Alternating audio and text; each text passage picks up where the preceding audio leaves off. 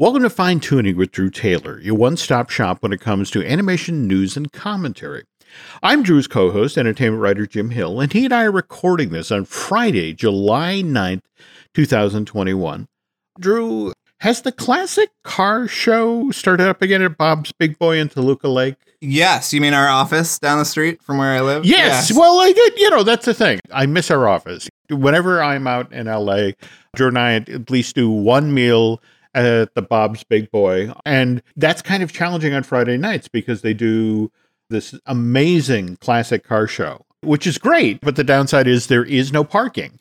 So it makes it a little challenging to get in there and get your Bob's Big Boy and slide into a Formica booth and all that. Yes. I miss it. I haven't been since the shutdown. I went once where they were only it was actually kind of fun. They were doing like a classic drive-in, like a drive-up. Yes. When the pandemic hit and everything shut down in March of last year, Bob's Big Boy, their solution to this problem was starting in late April, early May, they reintroduced car hop service. I mean, you'd order food, they'd go in and get it, and then bring it back out to you in your car.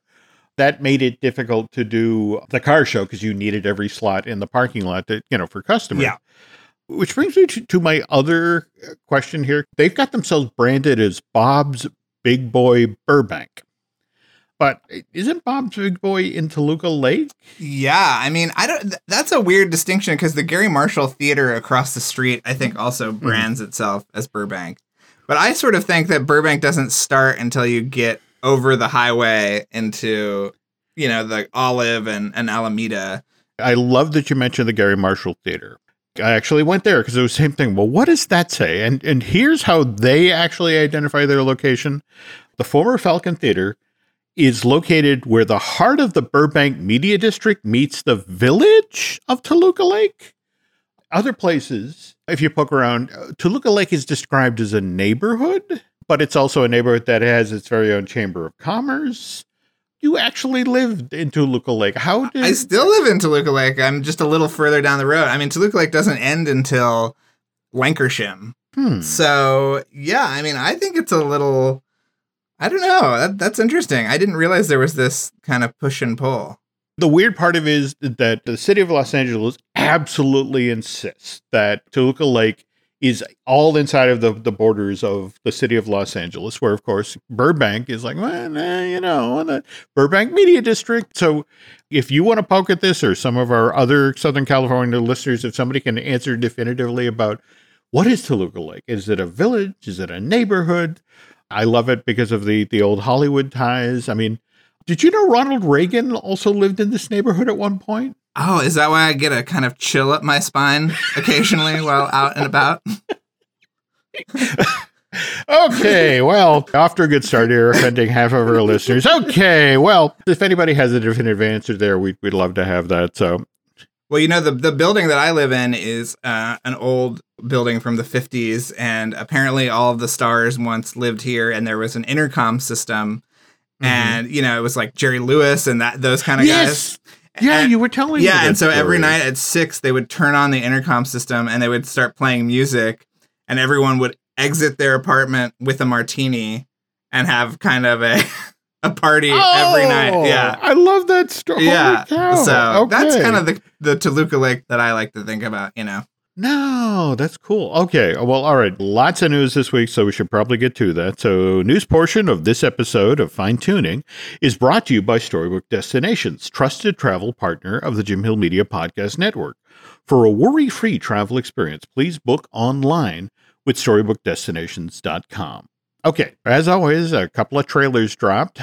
First one was Addams Family 2, which, Drew, I've learned the hard way not to necessarily bash the Addams Family franchise, because if you remember when the first trailers came out in 2019, I was pretty vocal about how bad I thought they looked, and they looked like it was the preliminary lighting that they hadn't finalized them or whatever, and that film, which cost MGM $24 million to make, then went on to make $204 million worldwide. So it was a hit. So what the hell do I know? Right. When I look at this new trailer with its family goes on RV trip around the country, it's one of those things where it's like, maybe that's actually is going to connect with some audience somewhere. Right. But of course, the wild card here is that just last month, we saw Hotel Transylvania Transformania shift out of its July 23rd release date and then move to October 1st, which is, of course, the exact same day that Addams Family 2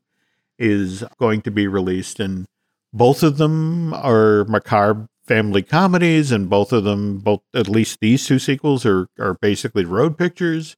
Yeah. I don't know. Then neither one is budging, so... Yeah, that's the weird part. You'd have to assume that there's going to be cannibalization. Right. And it'd just be interesting to see if somebody does, in fact, decide to blink. Well, is there a scenario that Vivo does so well on Netflix that they just put it on Netflix? They put Hotel Transylvania on Netflix? They're going to have 3 movies this year that have debuted on Netflix, so I don't know. How close are we to Vivo debuting on Netflix? I still haven't gotten a definitive release date, but everyone keeps telling me summer. So, I mean, there's not that much of summer left. So, I don't know. It's so weird you say that, because other trailer that just dropped within the past day or so, the Marvel What If trailer, did you notice that doesn't have a locked-in date either? It's August 2021? That does have a date, is August 11th. August 11th. Okay, cool. Yeah. All right. I did not see that. Yeah. I'm just fascinated by the notion of these giant corporations with all of them so heavily invested in their subscription streaming services. And it's like, when's that coming out? It's like, don't know yet. Let me get back to you. Yeah. I mean, I think things are still very much in flux. All right. Well, the reason I mentioned Vivo is we got our Encanto trailer. And of course, Vivo is the other project that Lin-Manuel Miranda wrote music for. And I want to say the teaser trailer there is pretty upfront about the fact that that's a musical. How far we've come from Frozen, when they did everything but bury I mean, if somebody asked somebody at Disney, they'd probably say, I don't know what you're talking about. There may be songs, there may not be songs. Listen, I'm not going to tell you, but at least this is... Okay, which brings me to our teaser trailer for Encanto. Kristen Anderson Lopez, wife of Bobby Lopez, the team that wrote the music for Frozen, tweeted out yesterday, I am so excited to watch Disney Animation's Encanto, the music, the horticulture, the lighting. Lin-Manuel is a master musical storyteller. But when you look at that trailer, do you get any hint, really, that it's a musical? Yeah, I mean, there is a song in the trailer. You had your speakers on while you watched the trailer. I did, but there's one thing to have someone singing in the background where you're piling on the imagery. Right. But I didn't get the vibe that this was a straightforward musical. Yeah. Yeah. It also makes me wonder what the Lopez's are working on for Disney. Because there's got to be something. Also, there was the news that broke. It's the folks over at Discussing Film who actually managed to break this story. It's the Don Hall and the Quinn Young project that's supposedly coming in fall 2022. Yes. I also have some exciting Disney animation news that I forgot to tell you, Jim, which is that Corey Loftus is back at Walt Disney Animation Studios. Oh, wow. He left to go to Netflix, and he is one of my favorite character / production designers of the last few years. He did Wreck-It Ralph 2 and Zootopia, and he is an absolute genius, and now he's back at Animation Studios. I wonder if they need someone like him for subsequent Zootopia films. Just theorizing here, Jim. But there we go. All right, just slide back to Encanto. We had In the Heights drop, and that was an HBO Max thing too, wasn't it? Okay. Films would have killed for the reviews that got. And then it comes out and it doesn't do the business that folks are expecting. Do you think maybe that impacted Disney's decisions about how to promote Encanto? Because face it, we're only just getting our first poster now, and we're getting this trailer that does a pretty good job of sort of sketching out the other members of the family, but not necessarily our lead character. Right. Yeah, I don't know. I mean, there was also In the Heights was also embroiled in a very mild controversy as well. I saw that. Yeah. Yeah, you think that they were maybe wanting to drift off the good buzz of In the Heights and now are kind of having to walk it back a little bit? I wonder. I mean, this is one of those trailers where they're hiding the story. Right. Because they don't want to tip their hand too early. Nobody's better at promoting films than Disney. I don't want to say I'm intrigued. I'm actually kind of confused. Right. I really want this one to work. But at the same time, this whole notion of we're making a musical and for God's sake, don't let them know we're making a musical. When they get here in the theaters and we have their money, then they can find out it's a musical. Right.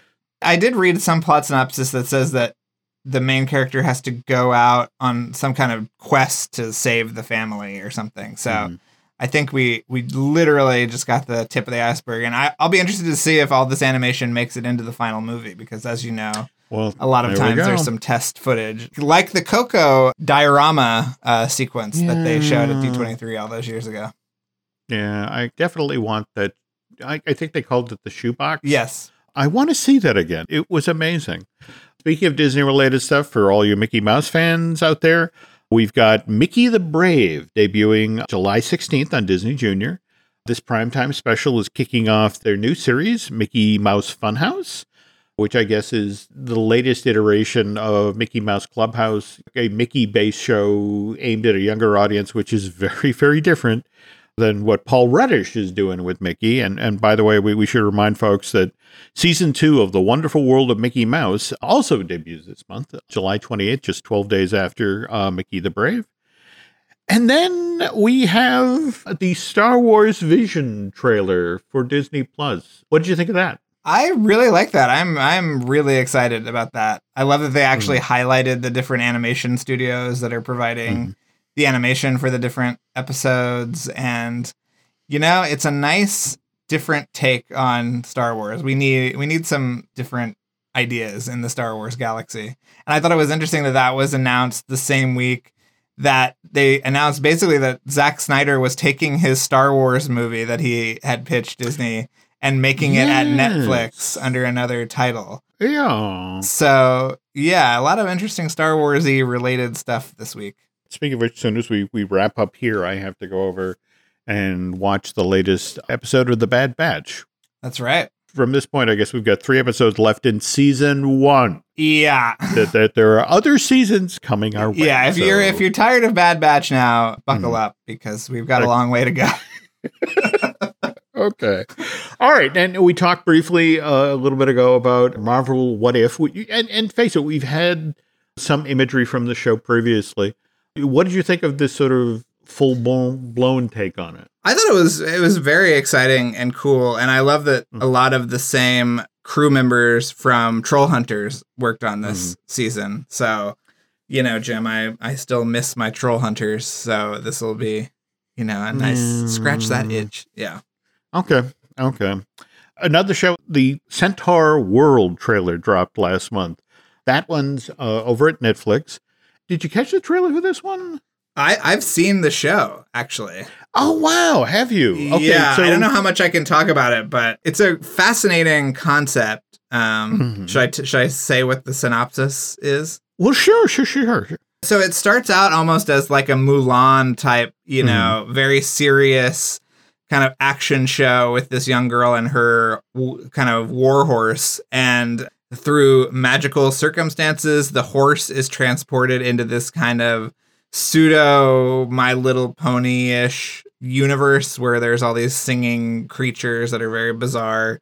And so the warhorse and these creatures sort of set off to figure out what happened and to get the warhorse back to the kind of like more naturalistic world. And that's kind of the setup. So, yeah. Okay, so we've got folks who worked on Star versus the Force of Evil on this show.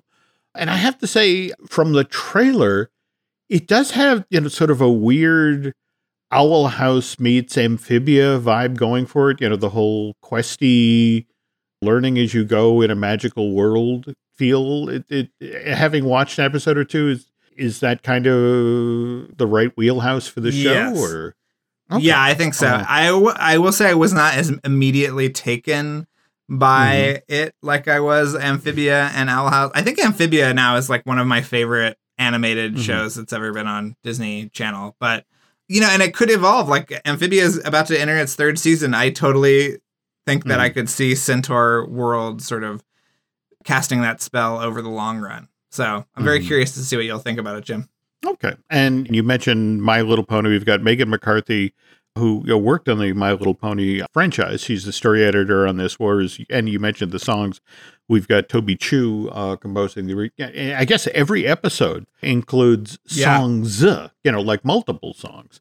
Though we're talking about My Little Pony, and you just got to see Space Jam: A New Legacy, which has every character known to man in it, but I think they have to have a tie to Warner's. So you did not see any My Little Ponies in among the thousands upon thousands of characters, right? Or... I thought I might have spotted the Bigfoot from Smallfoot, Jim. That was my big takeaway. Wow. Yeah. Wow. You'll have to watch it and tell me if I'm seeing anything. I did not take anything before I saw Space Jam, but I think those in the audience that do might have an enhanced experience. But okay, well, we'll tell you what, folks. On the second half of today's show, Drew is going to talk about your experience actually just getting on to the Warner's lot to see Space Jam: A New Legacy was something of an adventure. And then we also have a surprise for you. We got the chance to chat with the director of New Legacy. Yes, Malcolm Lee, who... Yeah, Malcolm Lee. Malcolm Lee, who has a very, very interesting story to tell. Give us a few minutes here, folks, and we'll be back with that half of the show. This episode is brought to you by Shopify.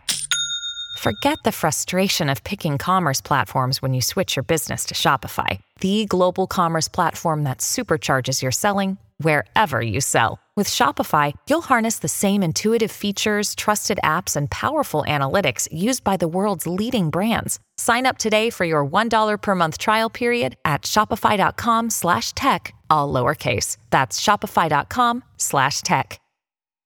When you need mealtime inspiration, it's worth shopping Kroger, where you'll find over 30,000 mouth-watering choices that excite your inner foodie. And no matter what tasty choice you make, you'll enjoy our everyday low prices, plus extra ways to save, like digital coupons worth over $600 each week. You can also save up to $1 off per gallon at the pump with fuel points. More savings and more inspiring flavors make shopping Kroger worth it every time. Kroger, fresh for everyone. Fuel restrictions apply. Another day is here, and you're ready for it. What to wear? Check. Breakfast, lunch, and dinner? Check. Planning for what's next and how to save for it? That's where Bank of America can help. For your financial to-dos, Bank of America has experts ready to help get you closer to your goals.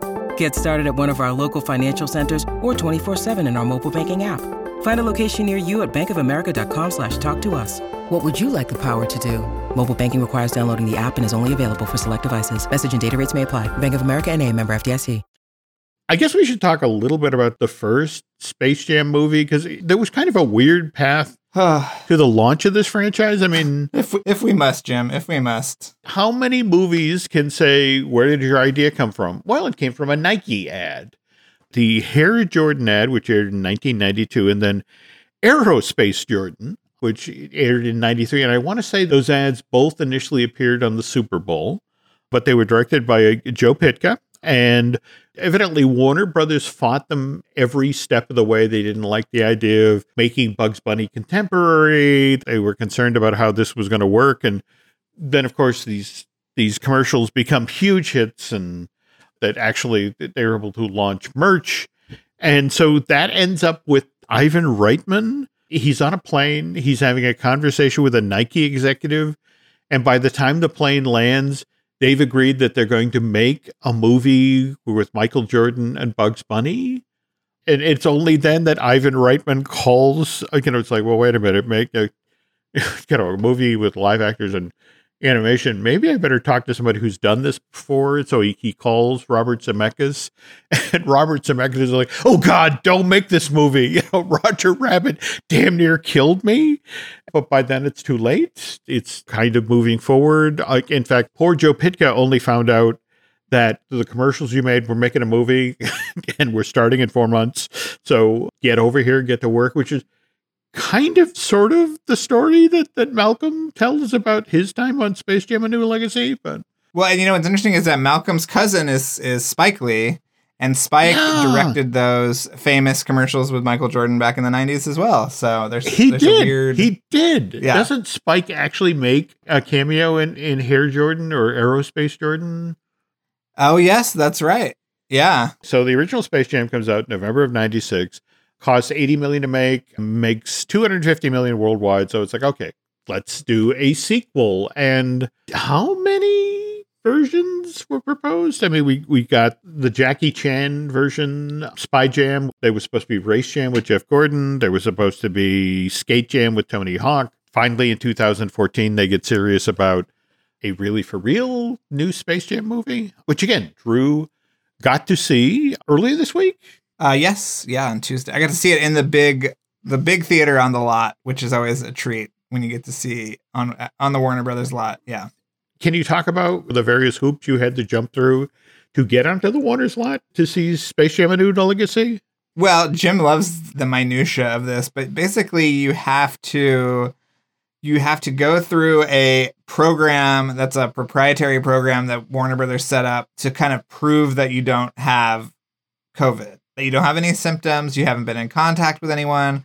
So you do this series of questions, and then you're sort of given a green light. And, you know, this is about probably the fourth or fifth time I've been back to the lot during COVID. I mean, just this year, obviously I was not at the height of COVID. Nobody was going anywhere, but, you know, you have to kind of show this thing to the security guards. And I would always like do it 10 minutes before I got there and then have to redo it in front of the guy. And I mean, it's a crazy process that you have to kind of clear to go in.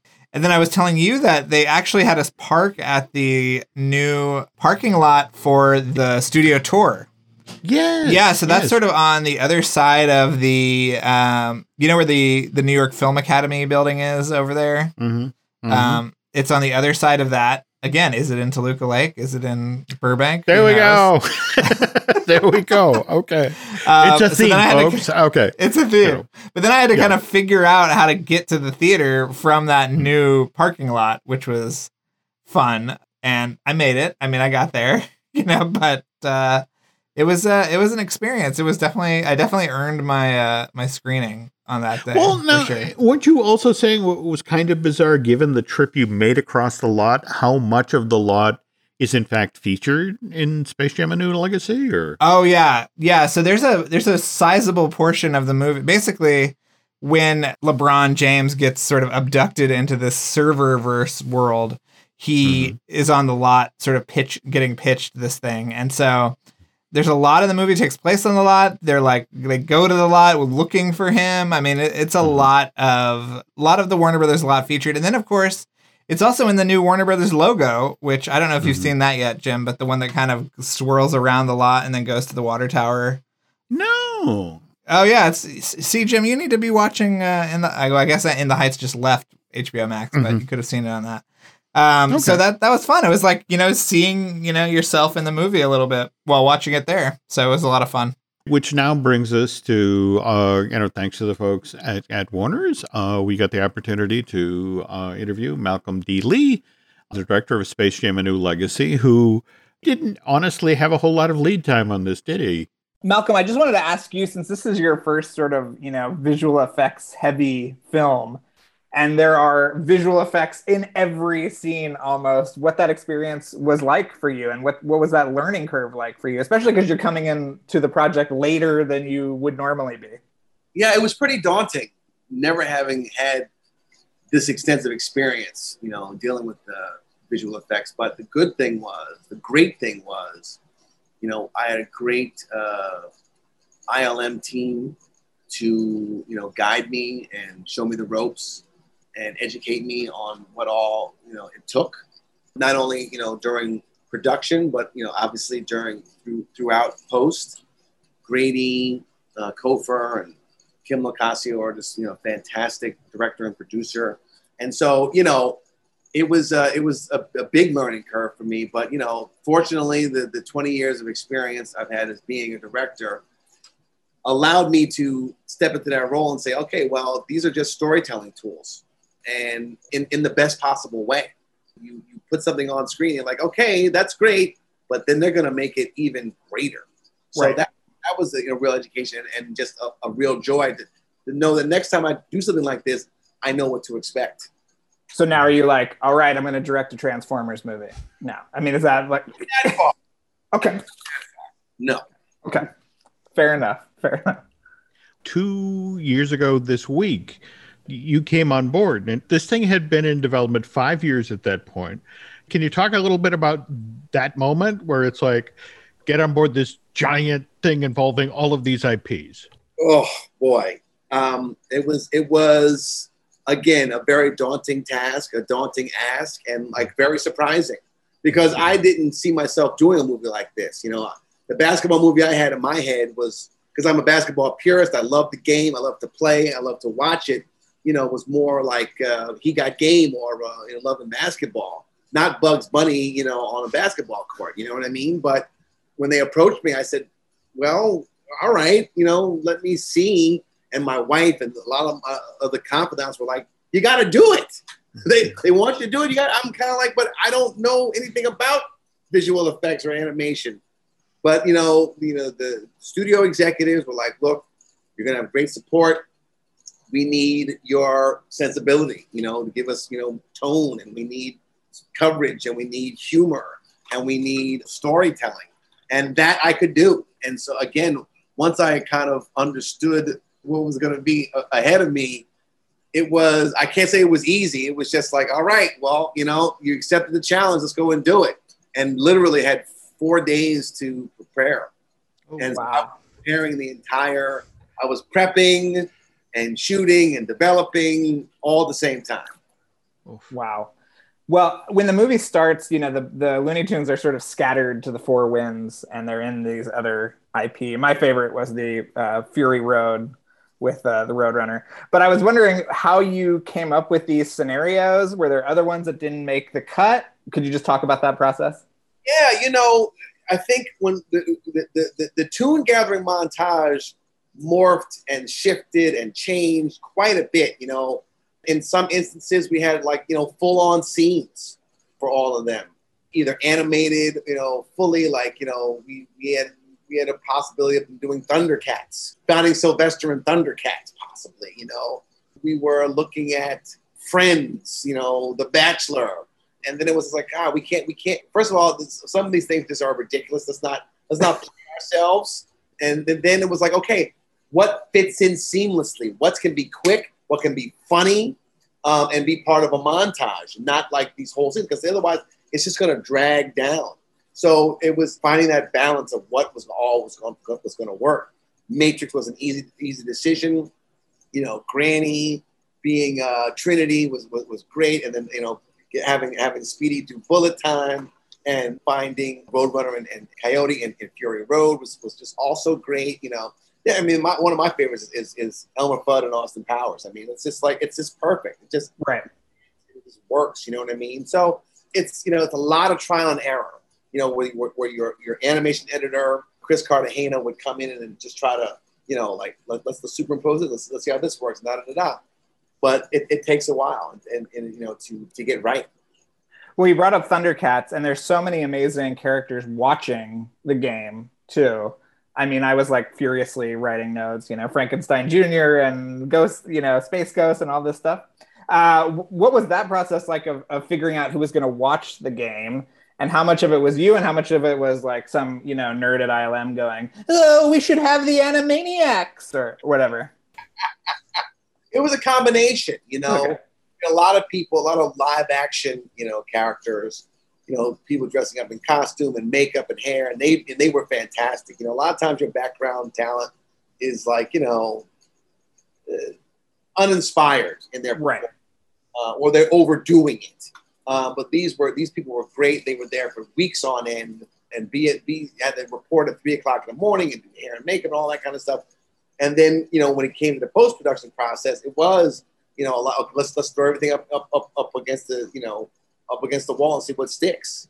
And so I wasn't familiar with Space Ghost, but huge Magilla Gorilla fan, huge Captain Caveman fan, loved the Flintstones, loved the Jetsons, loved Penelope Pitstop, so it was and then I had never even seen the Iron Giant movie, but we knew we had to have him. So yeah, I mean, it was just a bunch of stuff that we said, okay, like what's gonna like have like the most kind of impact? You know, the Gremlins. There was a lot that went into it, and we said, okay, this is gonna be great. Right. This film is kind of a Valentine to the history of Warner Brothers Studio, and you have a lot of executives who worked this company for a lot of years who, could, hey, I made that movie. Just slide that in there. Did you get any of that, or? Yeah, we got somebody, the guy that wanted the Hangover in there. We said, no, can't have the Hangover unless you can get me Zach Galifianakis. No, not really. I think there was some that it's a tricky thing because you don't want to be like, a salesman for the studio. You don't want to be so obvious. We're going to be meta. We want to be so, we don't want to go overboard with it. We want to be clever. We want to be fun. We want to have, we want to be funny. And so just even, LeBron passing by, Harry Potter world and, Hufflepuff, I knew it. It's like, it's so like, it's such a fun little thing that you don't expect from LeBron. You know what I mean? So, yeah. And then, of course, you got their signature stuff like DC characters and whatnot. So we wanted to make sure we did that. We toyed with it doing it live action, but it was gonna, be costly and time consuming. So, because if you're gonna do it, you got to do it right. You can't just throw just anything in there. And again, these things went through numerous iterations, numerous. Well, I was going to ask about the live action and animation sort of ratio, because in the first movie, Michael Jordan comes down into a 2D world and he's still a human. But in this one, when LeBron is in the 2D world, he's a cartoon too. Was that just a scheduling thing? Like getting him on the phone is a lot easier than having him in the studio? Or what was the thinking behind that? I think we wanted to have that opportunity. And again, that decision had predated me. Okay. But I love the idea of animating LeBron. Like I thought that was such a great, clever idea. And and yes, what happens is it does give us a lot more freedom. But tell that to the animators who are like, we've got a deadline, we got to hit. You know what I mean? So I think there was a desire for us to like have him be live action, like in the spaceship and things like that, wherever we could get him to be live action. But there were some scheduling conflicts. But we were fortunate we got him in Casablanca and over in Fury Road, in The Matrix. So that all it all tracks and makes, good sense. Right. Speaking of which, though, there's that great gag when he arrives in the animated world, that I'm smaller than Kevin Hart. Is that kind of a nod to, your pal from night school? It is. I don't think I even told him about it. I'm sure he's heard about it by now. He's going to want some kind of restitution. You're like, hey, Kevin, come on, it's a joke. It's funny. Before I even worked with Kevin, I both my Girls Trip movie has a Kevin Hart reference, and now this one does. So I love Kevin. I know he can take a joke. He dishes them out. So we're good. Can you talk about the design process of bringing these characters into 3D? And I don't think they've ever been visualized in this way. Okay, yeah. Can you talk about that and working with ILM and what that process was like? That's one of the things that we were kind of like playing around with and talking about. And then we had an early iteration of Al G who turned the tunes he was saying look, you guys have got to modernize. This was an early iteration of the script, and we've got to. And so he was able to change them from 2D to 3D with that with his finger. And I was like, oh, I like that aspect. So that was in the back of my mind. And when we started looking at what the tunes could be on the basketball court, I was like, okay, this would be a good thing for us to have. And so the process of turning them from 2D to 3D was a long and detailed one, in that what the kind of charm that the tunes have in 2D, not easy to replicate. So there's a whole boot camp that happened with Devin Crane, who was our animated supervisors, animated directors. There's a great liaison between the two, and went to ILM and said, okay, this is how you got to do this. This is the basis, and they've got to be more expressive. They got to have creases here. You got to shape the neck right. You got to do this. So there was a lot of development that went into translating the two, and it wasn't easy. And sometimes the first iteration was kind of ooh, that's kind of scary looking. That's not going to work. So right. Keep massaging it and making it better. And so the end result I think is amazing. And even when we were doing visual effects reviews, it was Devin would be there okay, you know what, let's tweak here, let's tweak there, let's make this a little bit better. and it was always right on time. You know, it just made that much of a difference. Was it somewhat like the journey of LeBron in this movie, where you had to let them be really animated? Because I feel like if you are translating anything, and those guys are like always striving for realism, right? So to like push that wackiness even in the CGI, right? Absolutely. That was part of it, but it's more than just like, even eyes bulging out or like, necks being stretched or whatever. It's like just the subtlety of a smile, there's such detail that's involved with that, of course I have a humongous, respect and appreciation for the process now that I didn't have before. And then looking at it and making sure that we were true to those characters. We didn't want to do Sonic the Hedgehog. We didn't want to get caught doing, what they had at first had done, and we like get burned for it. We knew that might be a possibility, but like once we kept, tinkering away at it and chiseling away, it was all about like, making sure that we were true to, who these characters originally were. You were well into production when the news broke about Zendaya for Lola. When did that sort of enter the mix? Well, we were in talks with Zendaya for a while. And, she really was a fan of the movie. We showed it to her and she was like, oh my God, I gotta be a part of that. And we thought like, what a great representation of Lola. Here's a young lady who's taking control of her life, control of her brand, control of her talking points. Very powerful, very feminine, and the embodiment of what we thought Lola should be. So she was the perfect person, and like she's having a great moment right now. And we love the fact that she loved the movie, and so. We all these things go in Hollywood with negotiations, and it all worked out for the best. At the end of the day, she was, fantastic. She did a great job, embodying that character.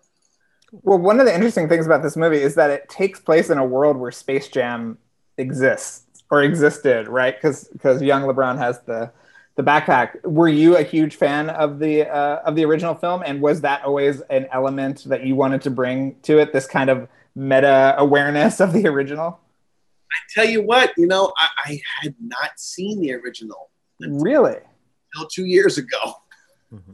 Yeah, I mean, I'd seen bits and pieces of it, on cable and stuff like that. But I remember, but when that movie came out, it was like 96. I was in just finishing film school. I was wondering why I wasn't making feature films at that point. Why was I not Orson Welles and having made my first movie? Why wasn't I John Singleton and not have I made my first movie yet? So that wasn't my focus. And, that was essentially to me a family or a kid's movie. So, for me, my love of the Looney Tunes began when I was, a young child, on Saturday mornings, like watching the tunes on Saturday morning, having a bowl of cereal and, staring at, them do their antics. So I had a great love for the Looney Tunes. I have a great love for basketball. So melding the two, again, not knowing it was the movie I needed to make or that I was going to make eventually, became, Space Jam: A New Legacy. And, we wanted to make nods to it, but we needed to be our own animal as well. This is the second Space Jam movie to not actually be set in space, but I have a theory that the space in Space Jam 2 is cyberspace. Yes, sir. Yes, sir. Hey, look, I'm in space now. You're in space. You're in it. But that is in inner space. Yes. Definitely it's cyberspace. No question. Okay, great. There's also a great cameo in this movie where Rick and Morty kind of come and visit them, right? Can you talk about what that was like? Were Justin and Dan involved in this? I mean, what did they think about the whole process? Yeah, no, they loved it. They voiced the characters and everything. I mean, it was like, look, I don't watch Rick and Morty. I'm not unfamiliar with them, but I knew they were very popular. I knew that people really liked them. And I think they're, really, really fun, irreverent character. And what better way to do it with Taz? So, yeah, I mean, we pitched a deck. We really liked the idea and how it would fit into the montage. We pitched it to them and they were like, okay, cool. We'll do it. Wow. That's amazing. After 2 years of dealing with green screen and animation, and I know, if we go over to IMDb, you're associated with Hot Wheels at this point, but are you looking at for a palate cleanser in there? Something where two people in a room, just a couch, something like that, or every time I do a movie, I'm on set. I'm like, I can't wait to start writing again. I get away from all these people. When I'm writing, I'm like, I got to get to set. So that's how it goes. And whether it be a palate cleanser or not, I don't know. And by the way, I don't even know that I got to talk to whoever's doing Hot Wheels because it's not me. Like, I don't know anything about it. But you're like the fifth interviewer that said, oh yeah, you're doing this Hot Wheels thing. And I'm like, I better start looking at my IMDb, find out what's happening there. But you know what? It's possible. I am doing a limited series for Peacock next, based on my first movie, The Best Man. So that'll happen, before I do anything else. But that said, I would certainly embrace doing a CGI movie again, a heavily VFX movie again. I do an animation movie again. I really love the process. I think it's so creative and so inventive, and it offers a world of possibilities. So I really do like the possibility of doing it. Well, thank you so much for chatting with us. The movie was so fun, and it was great to get to talk to you today. Thanks so much. Really appreciate it. Take care. We should have asked him when he finished working on these things, because, with these films with so many effects, sometimes, you are a week, 10 days out, and you're still waiting for shots to be dropped into the film. Right. I hope he gets a nice rest before, well, if he is in fact working on Hot Wheels, or if he's just going to go off and do something else. I guess we'll have to wait and see. And I guess a lot of that depends on how Space Jam: A New Legacy does at the box office, or over on HBO Max starting next week. Right. So speaking of next week, we'll get another show, another fine tuning out the door then, folks. But until that time, if you're looking for something to listen to, there's nothing better out there than Light the Fuse, Drew's wonderful podcast about the Mission Impossible film franchise. Have you now officially wrapped up the Brian De Palma stuff, or do we still have some more? The 2-part Brian De Palma episodes are up, but I think he liked him enough that he could come back. So that's my goal, is to get him back on the show. So that would be killer. Those were a lot of fun, and we've got a lot of great episodes coming up. So check them out. Okay. Can't wait. And also on our side of the fence, we've got Disney Dish with Len Testa. We've got Marvel Us Disney that I do with Aaron Adams. Likewise, Universal joint with Dustin Fuse. So hopefully we'll finally get that out the door. And if you want to hand it over to Bandcamp and subscribe, that would be helpful. Folks want to keep tabs on what you're up to social media wise, Drew. How do they do that? Drew Tailored, like a tailored shirt, on Twitter and Instagram. You can find us on Twitter and on Instagram it's Jim Hill Media, and over on Facebook it's Jim Hill Media News. So we'll be back with more stories next time.